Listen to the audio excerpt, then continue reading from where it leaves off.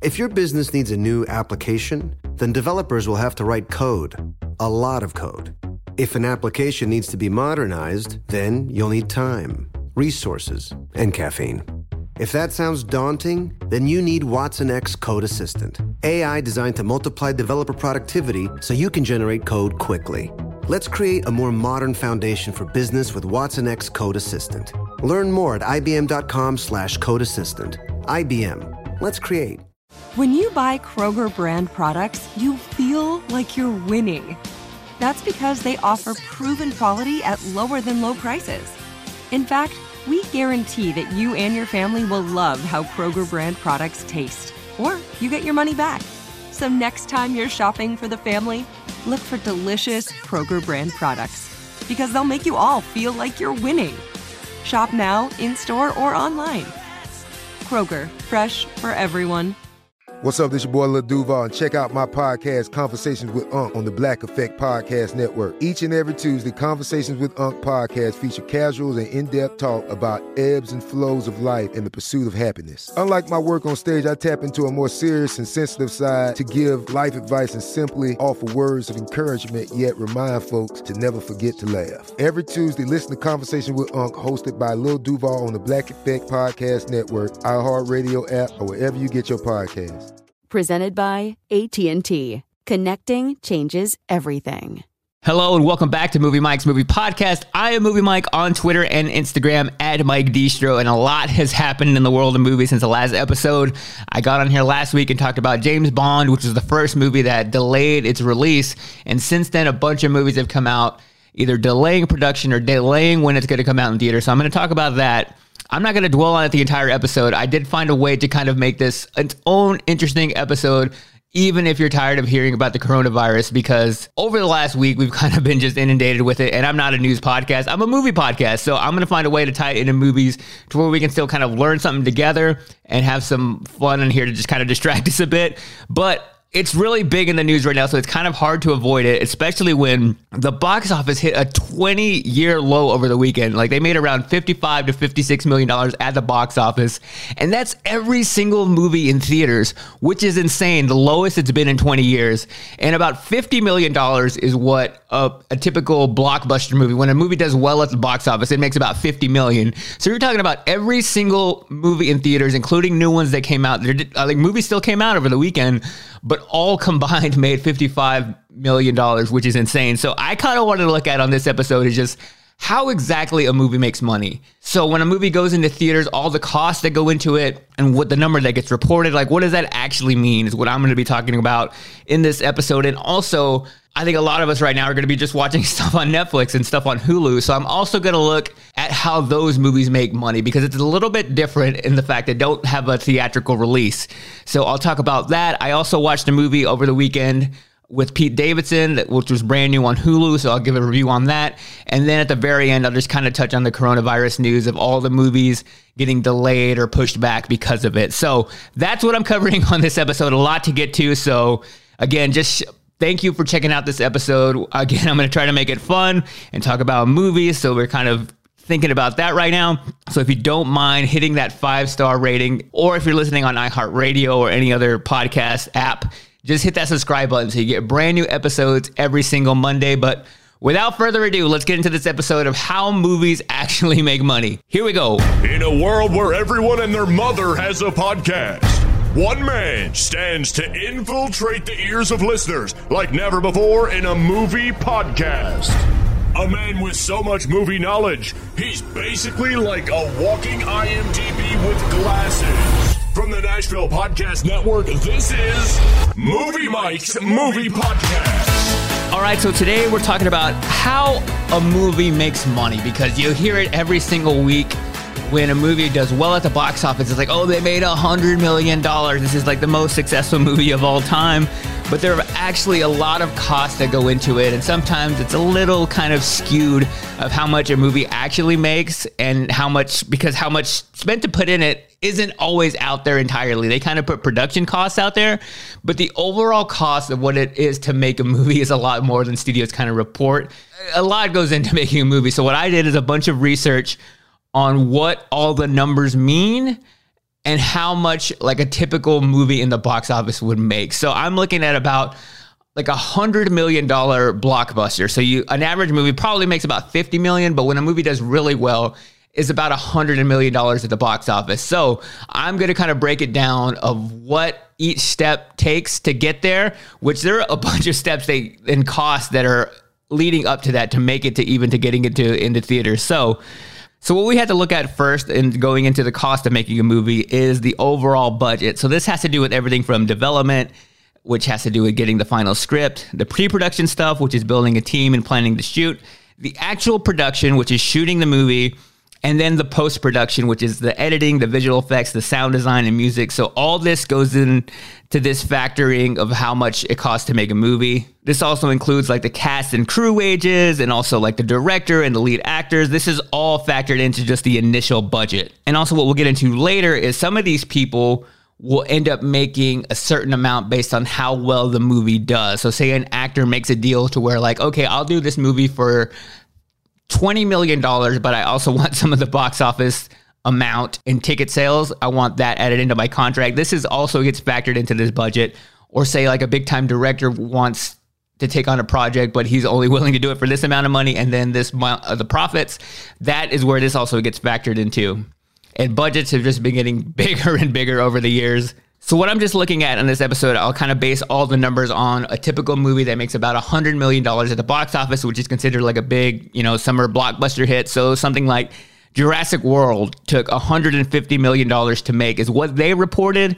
But when you actually look at the numbers, they end up spending about 12% more than they actually report. So if they say it cost $150 million to make, they actually probably spent about 19 million more, and they kind of just factor it in other ways, and they don't really want to put that number out there. That way, whenever the box office numbers come out, they look higher, and it looks like they actually made more of a profit than probably they actually did. And then there are a bunch of other costs in making a movie that you don't really think about. So all of this just leads into how much it costs to get the movie made. So that $150 million that they report, which is actually more like 169, is actually a lot more when it comes to all the other costs of making a movie. So now what you get into is the other cost of making a movie. So this is even before a movie is making money yet. So this is all in the hole so far.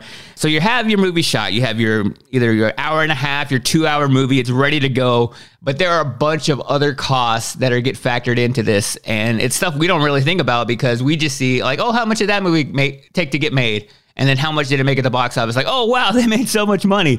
But there's a bunch of other hidden costs that really go into making a movie successful. And this includes marketing, which aside from just how much it takes to make a movie, marketing is probably this next biggest thing to factor in, because once the movie's made, they got to sell it. They got to make posters. They got to make trailers. They got to send out the actors to promote the movie. They got to put commercials on TV, on radio. They got to do all this stuff to market the movie. They got to make promotional items, send stuff out to TV networks, to radio stations. They make like weird little stuffed animals to promote the movie. And any way to just build a buzz around the movie and to get people into the theater and excited about this movie. And the weird part about this is that actually, like, the bigger the movie, the less they end up spending on marketing, which you think would be a little bit different, because like a movie like The Avengers, they're going to spend less money on advertising than like a brand new John Cena movie, because a John Cena movie maybe doesn't have as much of a draw to audiences to get into the theaters. So the Avengers are kind of good and like, okay, we can spend a little less money on advertising. And like a John Cena movie, he has a brand new action rom-com coming out. They're going to spend a lot more money putting out the word of like, oh, here's this John Cena movie. They want the word to travel and get people into the seats for that opening weekend, because the opening weekend is pretty much make or break for like a bunch of new movies. Like whether or not they'll get a sequel and whether or not how much they actually make on that first weekend is really what they're going for. So all this marketing cost is just driving people to that opening weekend to get that biggest number possible to put on paper. So again, looking back at that number, say a movie took $150 million to make, the average marketing cost would be about $121 million. So about 81% of the budget is going to be just straight up marketing the movie and selling the thing. And overall, when you factor everything else in, besides that, it comes out to be about 30% of the average cost of making a movie is just spent on advertising. And then you think, oh, okay, we have the movie made, we have our advertising, we're good to go, right? Nope, there's still more costs need to be factored into how much it costs to make a movie. You have what you call our prints, which are the physical copies of the movies that they send to the movie theaters. So back in the day, they would actually send like the 35 millimeter film. Now it's a hard drive. So essentially, they put the movie on a really big file and they put it on this hard drive, and the movie theaters rent out essentially those hard drives to show their movies in their movie theaters. And what they're called is digital cinema prints. They're these DCPs. It's pretty much a big hard drive with a really big file on it. And then it has this other little tiny file that kind of gives all the permissions for the hard drive. So this is why movies really don't get leaked from movie theaters and what they kind of all set out not to do. So they have this little file on the hard drive that tells it essentially when it can even be played, at what time it can be played, and different like permissions on that. Even like what kind of projector it's shown on. So the movie theaters get this version, and also when it goes out to like TV stations or like satellite, they get a different version of the movie too, but it's all on this hard drive. So the physical cost of creating these hard drives and shipping them out to movie theaters is about $67 million. So on top of all the marketing, the making the movie, it takes just $67 million in addition just to get that movie to all these theaters worldwide. And then another factor into what it costs to make a movie is all the residuals. So what I talked about earlier is that first of all, you have unions for cast and crew, which they have set up with the Hollywood studios. And then you also have here where an actor will kind of get residuals for their part in the movie. So sometimes you'll see like actors who they end up making a lot of more money just based off of like a movie's longevity over the years. So like Tom Hanks in Forrest Gump initially asked for less up front and more on the back end. So over time, he's made a lot of money off Forrest Gump, just based on his residuals that he gets every time the movie's played on TV.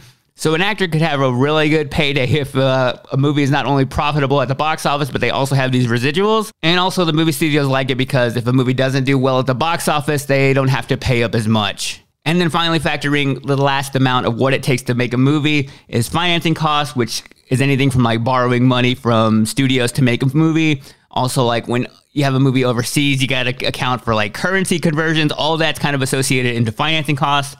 And then you just have overhead. So pretty much studios charge their own productions and overhead fee, which covers like the time of the staff spends on the project, the cost of the deals to make the movie.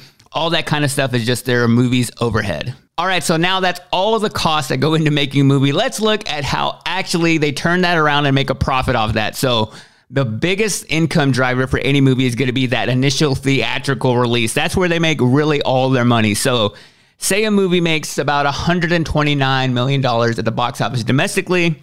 They go on to make another $243 million internationally. You combine that and you get that gross box office number, which is about $373 million. So that's kind of the amount you get here. So that's the amount that they always kind of report out there. Like, oh, this movie made $373 million at the box office this weekend. It's a big hit. But before they see any of that money, two big costs have to be deducted from it, which is the sales tax and what the movie theaters take away. So the actual movie studio will get about 53% of the box office gross domestically and 41% of the international gross. So you have that $373 million, which looks like a big, impressive number. But what they actually end up taking from that is about $169 million. And then you got to go in and remove what it took to market that movie, which for this example, it was about $98 million. So then you're left with about $70 million, a total of about 42% of the overall income. That big number that we saw initially went down 42%, and now we're looking at $70 million. So that is all that plays into the box office numbers. And then you move on to home entertainment, which is everything you can do to watch the movie at home, essentially. So this same kind of movie will make an average of $134 million just on home entertainment. So first of all, that kind of sounds like it more than it made at the box office, but there's other costs in here. They do have to spend some money on advertising here, which is about another $20 million. And then obviously if they're making DVDs, if they're making Blu-rays, that's going to cost about another $30 million to make those and get those shipped out to stores. And this is why movie studios are kind of hurting that people don't really buy Blu-rays or DVDs as much. They still make a pretty good amount of money because last year, The number one selling Blu-ray was The Avengers Endgame, which made about $69 million.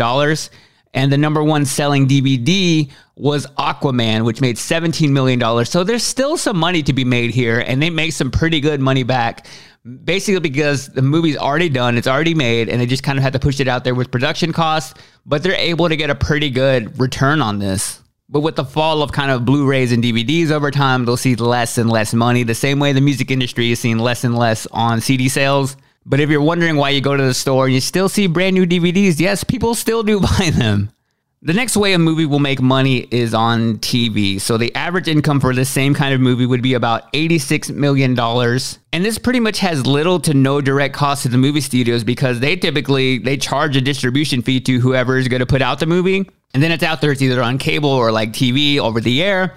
And this is kind of why you think sometimes that movies don't do so well at the box office. They get on like maybe a TBS, and you're like, why, this movie isn't that great, but it ends up kind of making a profit back because, so this is where maybe a movie that didn't do so well on the box office kind of gets a second life, because maybe you wouldn't pay money to go see it in theaters, but if you already have cable and you're scrolling through and you're watching maybe TBS and you see like a movie with Will Ferrell that's maybe not his best movie, but it's there and you watch it, and it's a way these movie studios still make money on maybe a flop or a movie that didn't perform as well as they thought.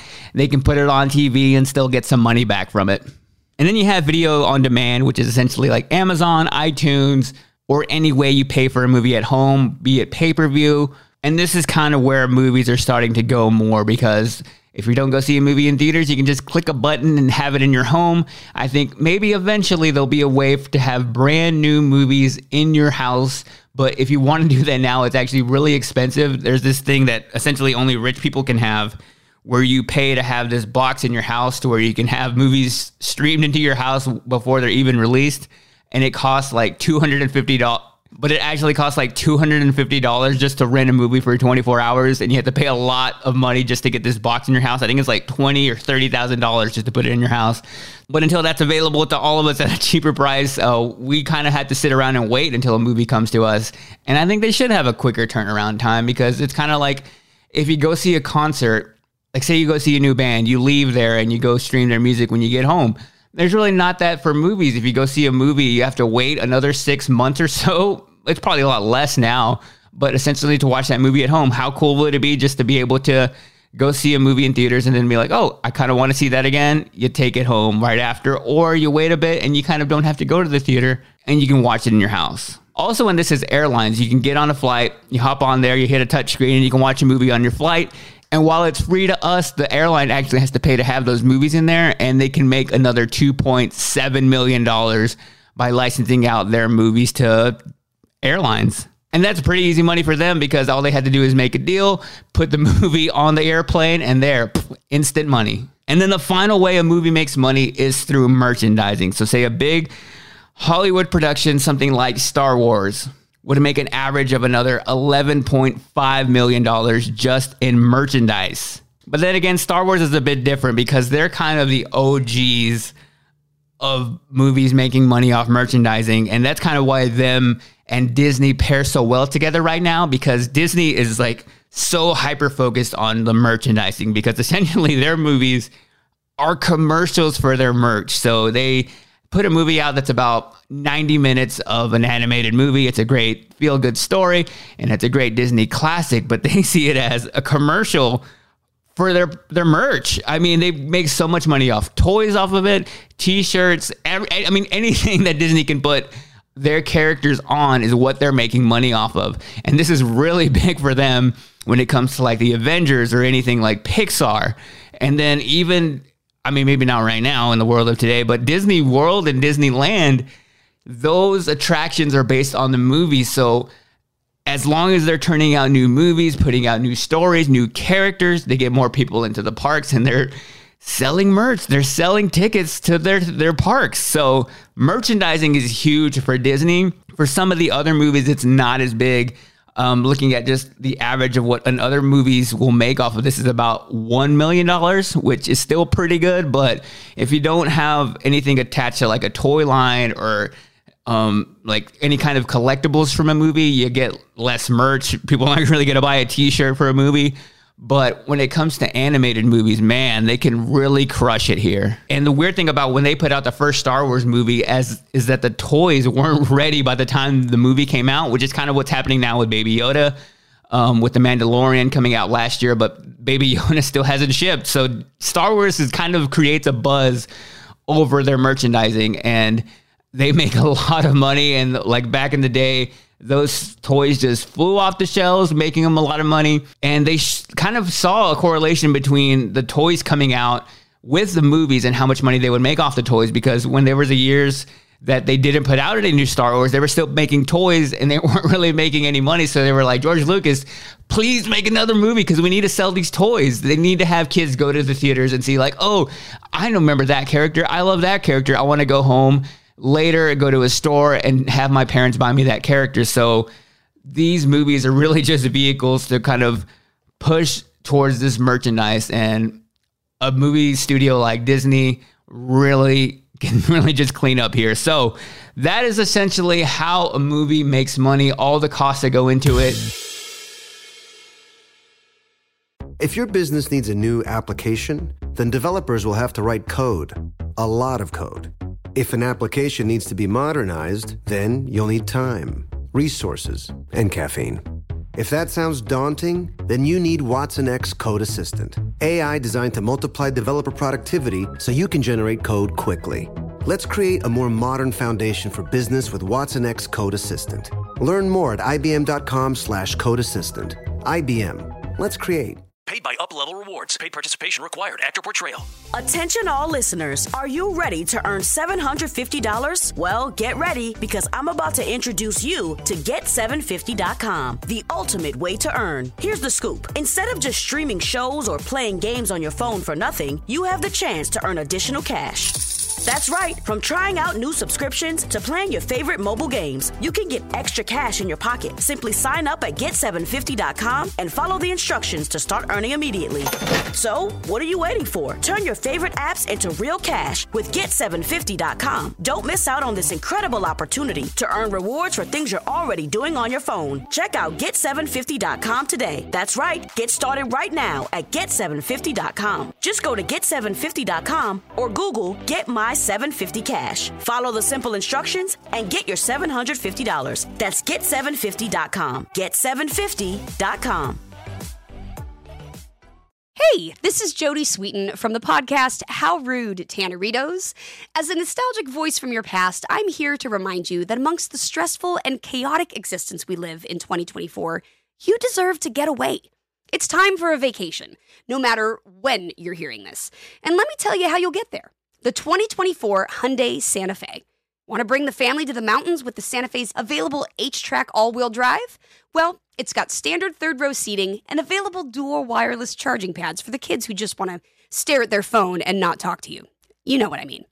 Visit HyundaiUSA.com or call 562-314-4603 for more details. Hyundai, there's joy in every journey. All right, so I'm going to talk about now how a Netflix movie makes money. So you probably wonder, when they put out these movies with like Will Smith and Mark Wahlberg, like what is it a benefit to them? So last year, The Irishman, which was a Martin Scorsese movie that ended up being nominated for Best Picture, that cost Netflix like the most they've ever spent on a movie at $159 million to make that. And they claim that 26 million people watched that in their homes. But you wonder, what's the profit there? Because nobody really hopped to Netflix just to watch that movie. If you already have a subscription, what difference is it if you could play on it or not? So really what Netflix cares about is how many subscribers they have. That's how they make money. You pay a monthly fee and you're able to watch anything on their service. And that's essentially how they make money. That's what they care about. The benefit to movie studios and filmmakers to Netflix is that there's really no worry. There's a lot less like anticipation when it comes to, they don't have to meet box office numbers. They don't have to meet like critics. They don't care what people say once the movie comes out. There's a lot less of that because once a movie gets put on Netflix, it's out there. The deal is done. How a Netflix movie works is they essentially make the deal. They have this algorithm that determines how much they should spend on creating original content. And then they base that around how much they will pay for a movie to get put on their service, because Netflix distributes the movie, and then the movie studios, they don't have to worry about distribution. They don't have to worry about even like advertising, all that stuff I talked about earlier. None of those returns matter for a Netflix movie. Once they paid for the movie, it's there. That's it. They got their paycheck. They're good. So that's essentially how Netflix movies get made. They make the film, they get a check. That's it. That's simple. And what Netflix does to kind of make money off of this is they rely on the word of mouth in a way that kind of theaters can't afford to, because a movie gets put out on a certain weekend and then somebody watches it, they tell a friend to watch it, and they get more people talking about the movie. And then maybe that in turn brings more subscribers to their service who come to watch that movie. And then they see all the other stuff they have on there. So essentially, they're not coming just to see that movie like you would a movie theater. But once you get somebody there, you hope that they stick around and end up paying for your service. So that's kind of how Netflix makes money off of their movies. So it sounds pretty good. You make a movie, you get that check, and you're good to go. I think what I kind of see less of is that Netflix doesn't really have any franchises. Like there's not like a part twos being made of a bunch of movies. They essentially put out one movie and then that's all you kind of hear about it. So I think it kind of takes away from franchises a bit. And also it takes, while it does take away the risk for directors and filmmakers, sometimes that risk is good. One of the highest grossing and most profitable movies ever was Paranormal Activity. So that movie only cost $15,000 to make. That's it. It's a pretty basic movie if you've seen it. It's basically like a lost footage movie where all this paranormal stuff, hence the name, happens in the house. It was really cheap to make, but it ended up making $193 million. So that makes it a really profitable movie. Another movie like Magic Mike, which cost $7 million to make, ended up making $167 million. So again, they took a risk putting these movies out, paying this money, but it was such a big hit. They had such a big return on that, which is something you couldn't really get through Netflix, because you get kind of that upfront money, you get paid for it, but you don't really get anything in return. Again, it takes away the anticipation of worrying about how well it's going to do, but it also kind of takes away from this. You can't really have like an unexpected hit. And if it is a highly successful movie, probably the most one we would know was Birdcage with Sandra Bullock, which was a movie Netflix put out that kind of got everybody talking in the entire country, which was different for them. They haven't really put out anything on part of that since.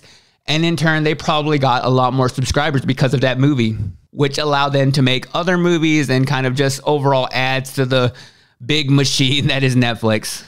I think really where they kind of have a space in is like movies that probably wouldn't get made that they are able to put out on their service, especially when it comes to like things like documentaries, lower budget stuff that people discover on Netflix. And those are really movies and projects that people kind of talk about a lot. So I think that's kind of cool to see like a smaller director get a chance to put out his documentary on Netflix. Something like in 2017, there's a documentary called Icarus, which was paid for by Netflix and actually ended up in theaters and won the best documentary Oscar back in 2018. So stuff like that is cool too. But that just kind of explains Netflix's model, where film producers kind of can sleep well at night knowing that they're not tied to these box office earnings and they already get their money. And then Netflix is cool because, hey, we put out this movie. We know we can cover the cost. We know how much we paid for it. We have it only on our service, so it gets more subscribers and people paying money for our service. So that's kind of how the whole Netflix model works. All right, gonna get into my review now of Big Time Adolescence, starring Pete Davidson, Griffin Gluck, who you may know if you watched the Netflix series called American Vandal. He was in that. Also, John Cryer and Machine Gun Kelly. And it is written and directed by Jason Orley, who this is his first ever directorial debut. And it's essentially about this kid who his sister dates Pete Davidson in high school. And he's much younger than them, but he becomes friends with them. And then even after they break up, they stay friends. Pete Davidson isn't really the best influence on him. He parties, he does drugs, he drops out of college.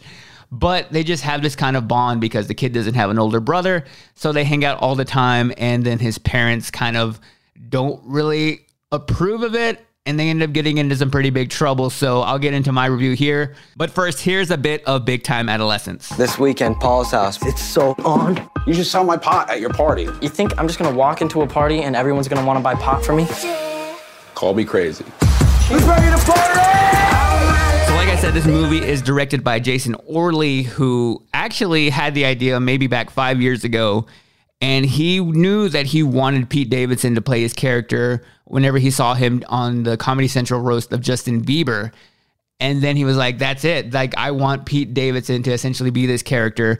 So his character in the movie is named Zeke, and the younger kid is named Mo. So Pete Davidson's character dated his sister in high school, and this kid didn't really have any kind of Big Brother influence. So he saw Pete Davidson and was like, hey, let's start hanging out even though you and my sister broke up. So Pete Davidson kind of takes him under his wing, but he's not really the best influence. He like parties, does drugs. After graduating high school, he goes on to college, but he drops out and he's like working at some random like appliance store. But it's kind of cool to see the contrast of like a coming of age story that's told in a different way. What I like about it is, although Pete Davidson's kind of playing himself, I like seeing him in a movie and seeing that character more. Because really, I mean, I'm a fan of his comedy. I like him on SNL, but I really don't get to see him fully kind of interact with other people, because on SNL, it's essentially a skit. And even in a stand-up, it's not really the same as seeing him in a movie. So I enjoyed seeing kind of his personality come out through this character, but it does kind of feel like, oh, it's Pete Davidson playing himself. But I think it works. So again, I won't spoil the movie if you want to go watch it. If you have a Hulu account, it's essentially you pay for the subscription and it's free to watch. I always say it's free, but you're already paying for it. So what essentially happens is the kid takes a bunch of advice from Pete Davidson's character on, you know, getting girls, how to make friends at school, but it's not necessarily the best advice because his life in turn hasn't really turned out how he wanted to. I don't think in the movie Pete Davidson really comes off as being a bad guy. I just think maybe he doesn't have it all together and he's just kind of trying to do the best with what he has. And I just saw so many parallels in this and like other people I know growing up. So I kind of related to it in that sense. So the kid takes his advice. It doesn't really turn out very well when it comes to the girls. And then he ends up trying to make friends with kids his own age because he's essentially in the movie just hanging out with Pete Davidson and his friends who are much older, which was something like I was kind of like in high school. I didn't really have any high school friends that I would go hang out with on the weekend, but like my older brother was 7 years older than me. I would go hang out with him and I'd be the youngest one in the crowd. So I kind of felt the kids in this movie just based on that. And he tries to make friends in high school, but Pete Davidson's advice is like, hey, you should probably go sell drugs at their parties. And you can kind of tell that didn't turn out so well. I thought the movie was good overall. I thought it was pretty funny. I laughed out loud a lot. It's a little more on the raunchy side. It is rated R. There's no like nudity or anything, but it's a bunch of language and drug use. So I'd say it's on the same scale of maybe like a super bad 40-year-old virgin when it comes to the R rating. So if that kind of takes you away from watching a movie like this, maybe not for you. But if you need something that's kind of a raunchier comedy in a way, I wouldn't say it's super raunchy, but it's a little more on that side of those kind of movies. But I think it's pretty funny. I like the story. I found it pretty relatable. And it had my attention throughout the entire movie. It's about an hour and a half, so it's a pretty quick watch too if you're looking for something on Hulu, which I think right now we're kind of all trying to stay indoors and not go out a whole lot to the movie theaters. So it's a good at-home watch if you want something funny. I give it about 3.5 out of 5 homemade tattoos. All right, going to get into some movie news now. So last week I talked about James Bond delaying its release date from April 10th to November 25th. And since then, it just kind of caused a chain reaction of other movies just delaying either when the movie will come out or not even saying when they're going to put it out now, or movies now are kind of starting to delay production due to the coronavirus. But James Bond was essentially the first one to do this. And the one that kind of was the biggest to me was A Quiet Place, which was supposed to come out on March 20th. And now the new date is unknown. But I saw John Krasinski post that he essentially doesn't think it's the right time to put it out because it's a movie that he wants everybody to see together. And with everything going on in the world, he doesn't think it's a great environment to put the movie out right now. And as we saw over the weekend with box office numbers being a record low in 20 years, I think they're making the right move here. It's kind of hard for me as a moviegoer to see all these movies I was so excited to see and stuff that was just on my highly anticipated list for the year just be delayed, and kind of wondering how that's kind of got to affect everything, because movie schedules essentially have their slots and they put them out in certain times of the year based on there's a lot of reasoning that goes into that, and delaying when it comes out. I just wonder what it's going to look like later in the year. when you have these other big movies now going up against other movies, it's really going to change numbers. And it's just overall affecting like how people make money off of these movies, and even like the production schedules of stuff coming out like 1 or 2 years later. Like, how is that going to affect stuff down the line? So I'll run through now the list of just all the movies that I know so far that have got delayed or just kind of postponed for a bit. You got My Spy, which is the movie with Batista, went from March 13th to April 17th. A Quiet Place 2, like I talked about, which is supposed to come out on March 20th. Now the new date is unknown as of now. Disney has delayed Mulan from March 27th to an unknown date. Peter Rabbit 2 moved from April 3rd to August 7th. Lovebirds moved from April 3rd to now being unknown. The other new Marvel movie coming out, The New Mutants, moved from April 3rd to now a date unknown. And then a movie called Antlers moved from April 17th to a new unknown date. And another really big one, which was kind of the craziest of as far as how long they delayed it, was the new Fast and the Furious 9 movie moved from May 22nd of this year to April 2nd of 2021. That's a long time to delay that movie, and I think the reasoning behind that is it's such a global movie, and that movie not only makes a lot in the United States, but just has a really big international market. So I think just with everything going on in the entire world, they're like, yeah, this is a movie we just really have to wait out. We can't let this kind of affect our box office numbers because as we see it happening right now, it's crazy how little movies are making right now because movie theaters are either closing down in where cities it's really bad in, and AMC and Regal have reduced how many tickets they sell by 50%. So they will only fill, say a theater that fits 500 people, they're only selling 250 tickets to that showing. That's half of people you can even get into theaters, and that's even less of people actually going in to fill those seats. So even myself, I was going to go to the movies this weekend, and I'm like, maybe I should go. And I know I come on here and I talk about how it's going to take a lot for me to, kind of not want to go to the movies, but just the way technology is changing. But I felt like maybe it wasn't the best idea this weekend. Even looking at the box office numbers now, the number one movie was Onward, which I saw last week, and it only made $10 million the entire weekend, which that is I think maybe the highest Pixar drop in a very long time for a movie. And it's all because of this going on right now. And then you have movies delaying production. So The Batman, which is I am just super excited about with Robert Pattinson, that's just pulled off on production right now. Also Jurassic World Dominion, they've pulled off production on. Flint Strong has pulled off production. And the one I'm kind of waiting on seeing what happens to is Black Widow, which is Scarlett Johansson's solo movie. It's still scheduled to come out on May 1st, but with all these other movies getting pushed back and delayed, I don't know if that's going to happen. And as of the recording of this podcast right now, it has not been delayed or pushed back anything so far that I've seen. So I'm waiting to see what happens with that. I'd be pretty bummed if that one gets moved because essentially May is like the kickoff to summer blockbuster season. And it's a big Marvel movie that always comes out usually in May or late April. And that kind of kicks it off for a bunch of great movies. So like I said, it's going to be weird to have all these movies postponed and delayed. But that's it for movie news for the week. Before I hop out of here, I got to give my shout out of the week. And I usually do Instagram. But this week I'm doing Twitter because I got a really nice tweet from @ClubSore, which is the Sore Losers Fan Club, which is another podcast we have on the Nashville Podcast Network. If you haven't checked out, it's Lunchbox, Raymundo, and Eddie from the Bobby Bones Show. They do a sports show, which they're having a kind of difficult time right now. Maybe not as difficult as I am removing movies, but there's no sports right now. So it's hard for them to do their podcast. But those are three funny guys, and they're going to get on there and kind of do a show anyway with Life After Sports with their Twitter. It's kind of been blowing up with just people doing stuff at home right now. So that's another good podcast to check out if you're also hurting from the loss of sports and you want to see how those guys take it on right now, go check out the Sore Losers. But this tweet says, coaches, if you like me and need entertainment in this world of no sports, check out Mike Distro's podcast, Movie Mike's Movie Podcast. It's great, even if you're not a big movie person. Check it out. So I appreciate that shout out, @ClubSore. If you want to follow me on Twitter, @Mike Distro. But the way you get an Instagram or Twitter shout out is all you have to do is tag me that you're listening to the podcast on Twitter. You can just send me a tweet and tag me @Mike Distro, say you're listening. Or on Instagram, just take a screenshot or a picture of wherever you're listening and tag me in it, put it in your story.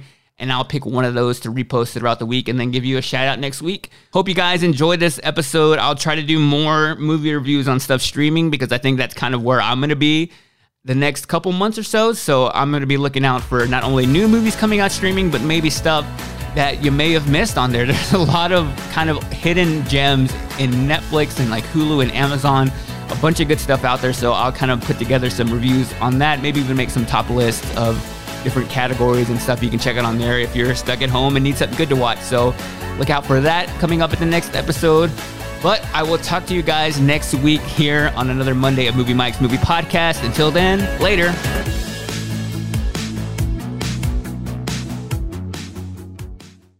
Top Thrill 2 is like no other course. 2 420-foot vertical speedways, 3 launches. All right, let's talk strategy. Copy that, driver. Go for maximum acceleration off the start. Roger that. You've got a short straightaway to push from 0 to 74 on the first vertical speedway. And what about the rollback? Rollback will set you up for an explosive reverse climb 420 feet in the sky so you reach 0 G's in total weightlessness. 420 feet of straight-up speed. Let's get it. Top Thrill 2, the world's tallest and fastest triple-launch stratocoaster. Get your tickets at cedarpoint.com. You wouldn't expect to hear that we're America's 3rd best city for beer like this one.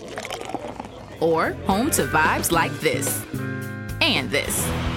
It might surprise you that we're top 10 for immersive art that's like, whoa. And, not to mention, we have one of the top zoos in the country. So can a city with the country's best pro soccer team, ranking as a top culinary destination in the world, be in your own backyard? Yes, Columbus. Plan your summer at experiencecolumbus.com/summer. State Farm and DJ Dramos from Life as a Gringo know that getting your money right brings freedom, empowerment, and future success. The mindset work that it takes to retrain your brain to believe that you are someone who can obtain anything you want financially and hit all of those financial goals, and that the only thing holding you back is yourself. I love how she talks about like just demanding how much you believe you're worth, how much you want to make, and how you have to make that declaration. Like a good neighbor, State Farm is there.